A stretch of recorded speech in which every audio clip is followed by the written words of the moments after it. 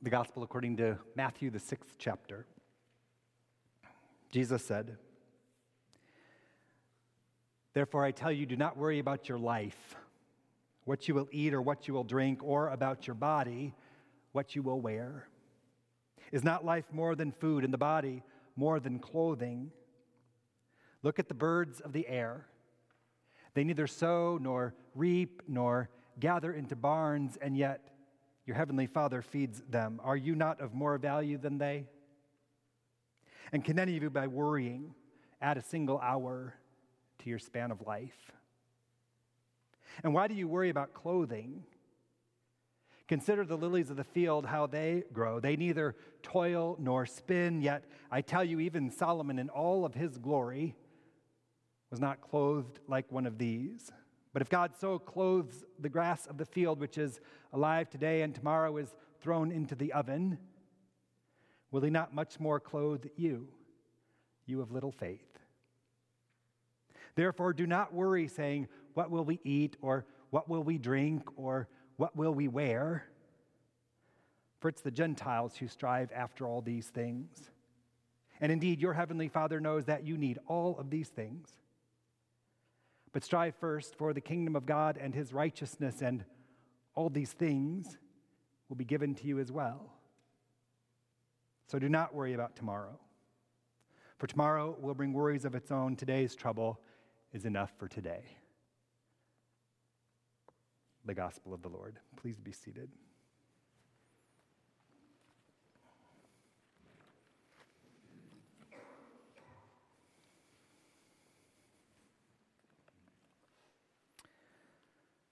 So the sorrows of the world sounds pretty ominous and like a whole lot of ground to cover. I know. If I were to ask before you came in tonight to wonder about what we might be invited to tackle under that banner, the sorrows of the world, I suspect you might guess lots of things like war and poverty and sickness and disease and drug culture and gun violence and racism and all the rest, right? The sorrows of the world. Well, the good news is we're not going to go down all of those roads tonight. We don't have time for that. Instead, I'd like to take the sorrows of the world quite literally. So we're invited to grieve for the world, for creation, for all that God has made, and how its sorrow, the sorrows of the world, inspire our own sadness and impact our own grief, whether we always realize that or not. And that's enough trouble for today, as Jesus would say. Today's trouble is enough. Today's grief, this very particular grief, is enough for tonight.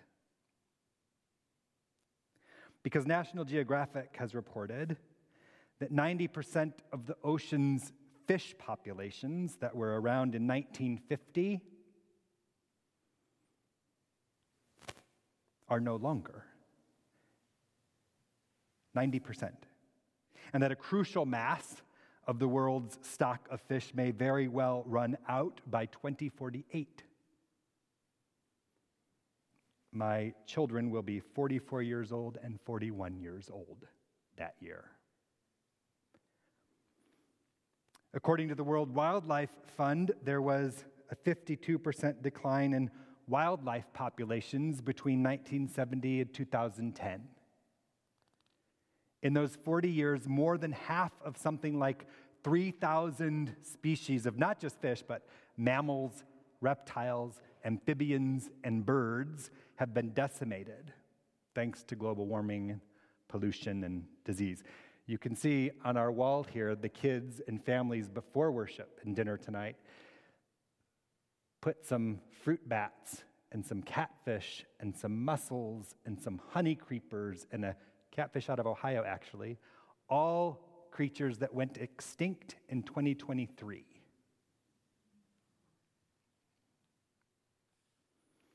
So when I was reading one of the books that inspired much of what we're up to with this midweek series on grief, I've mentioned it before. It's called The Wild Edge of Sorrow by Francis Weller.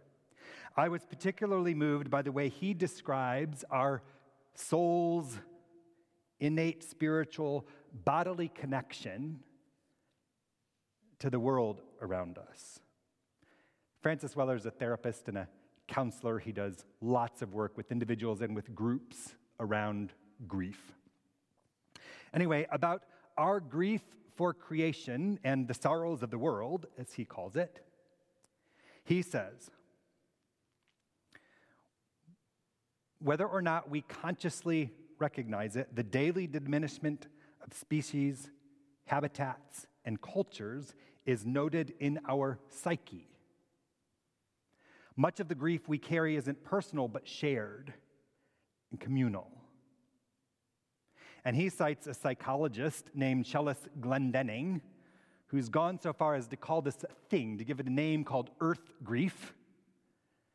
And she says, to open our hearts to the sad history of humanity and the devastated state of the earth is the next step in our reclamation of our bodies, the body of our human community, and the body of the earth. Now, Francis Weller doesn't attach any of this to Scripture, doesn't say anything about faith necessarily, but it helped me to think about that creation story a little bit differently. We get so caught up, we Christians, too often in the details of the creation stories, how there are two versions of them in our scripture, for instance, and that they tell very different stories about how all of it came to pass. Look it up, chapter 1 and chapter 2. And we wonder whether we should understand them literally or as a prehistoric poetry, for example. We can argue about that later. But I think it may be enough to focus and reflect on the truth that our creation stories are trying to tell. That we are all of us, men and women, birds and bugs, fish, flora, fauna, stars, and sand, created from the same dust. And that we are therefore bound together by the source of life we understand to be God, the creator of the universe. And that when one or some of what God has created suffers, we are all, each of us, bound to that suffering in a cosmic, spiritual, holy, and practical way. And just when I was wondering if this Francis Weller guy might be a little too new agey, a little too esoteric, a little too spiritual, but not religious, if you know what I mean, I came across a bit from another Francis, the Pope. And he said this: thanks to our bodies, God has joined us so closely to the world around us that we can feel the desertification of the soil almost as a physical ailment, and the extinction of a species as a painful disfigurement. No one ever called that Francis New Agey or spiritual and not religious.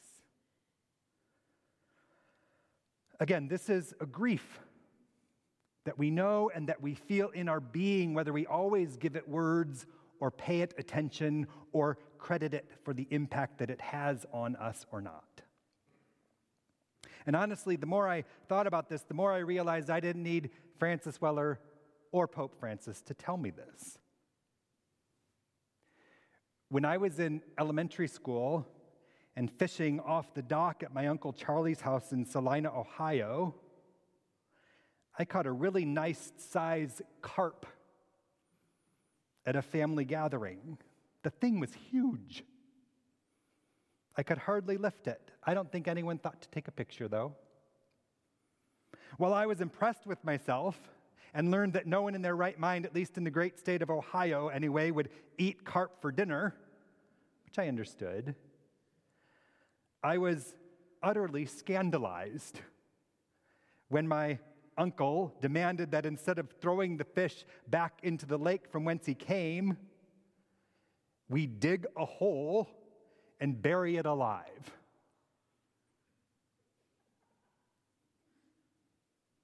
It was a trash fish, I was told, and did more harm than good, wasn't good for anything and all the rest, which I kind of understood, but again, I felt sorry for that damn fish as it died in the dirt.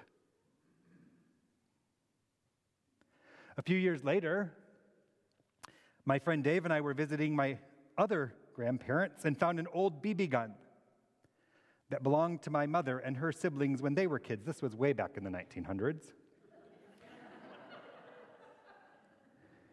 We did what many young boys would do, of course. We tested it out, shooting at trees and cans and bottles and whatever we could find until I saw a perfectly innocent robin sitting in the field across the street from their front porch.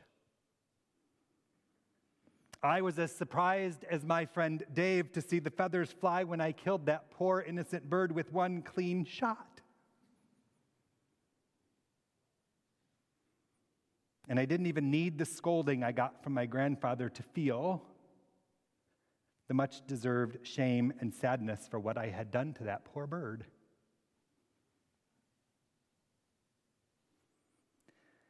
My point in all this is to say, I think it's true that we experience grief for this hurting world in our bones, in our bodies, in our spirits, in our souls. Whether we're always aware of that or not, but certainly, hopefully, when it is called to our attention by way of random facts from our pastor on a Wednesday night during worship, or when we hear about the latest wildfire in Texas, which was breaking news as soon as I opened my eyes this morning, or when we see something as common as roadkill, or when our imagination invites us to wonder not just about the human homes and the human lives that are lost in places like Gaza and Ukraine, but when we wonder too about the natural habitats that are destroyed, the air and the water that are poisoned, the terror of the birds and the bunnies and the beasts of all kinds who also dodge bullets and run from bombs, who are also left homeless, limbless, lifeless, orphaned, and more. This earth grief is real, it seems to me. And all of creation seems to groan and to grieve right along with us, as Paul suggests. So I chose tonight's gospel reading a bit facetiously. I know what Jesus means, I think, but I also wonder if the birds of the air are more worried these days than they were back in Jesus' time. And I wonder if the lilies of the field really are toiling and spinning in ways that they never had to before. And while I'd love to make this a call to action, reminding us about our command to care for creation, to restore and to replenish what we use up from God's good earth, to compel us all to give up plastic and limit our carbon footprint or reduce, reuse, recycle, and all the rest, I wonder if we might first actually have to simply grieve over it. Today's trouble is enough for today. So I hope that the things we've left on this wall this evening do nothing more and nothing less than bear witness to our part in what makes us grieve and what makes God's creation groan, and to our shared sorrow for the suffering planet we call home, for the creatures and creation that God calls good, and for that which is ours to tend to and care for at God's command. And I pray, too, that as we engage all of this season's grief, We do this deliberately. Grieve the sorrows of the world, because our faith gives us hope that it will all be redeemed according to God's good grace in the end. Amen.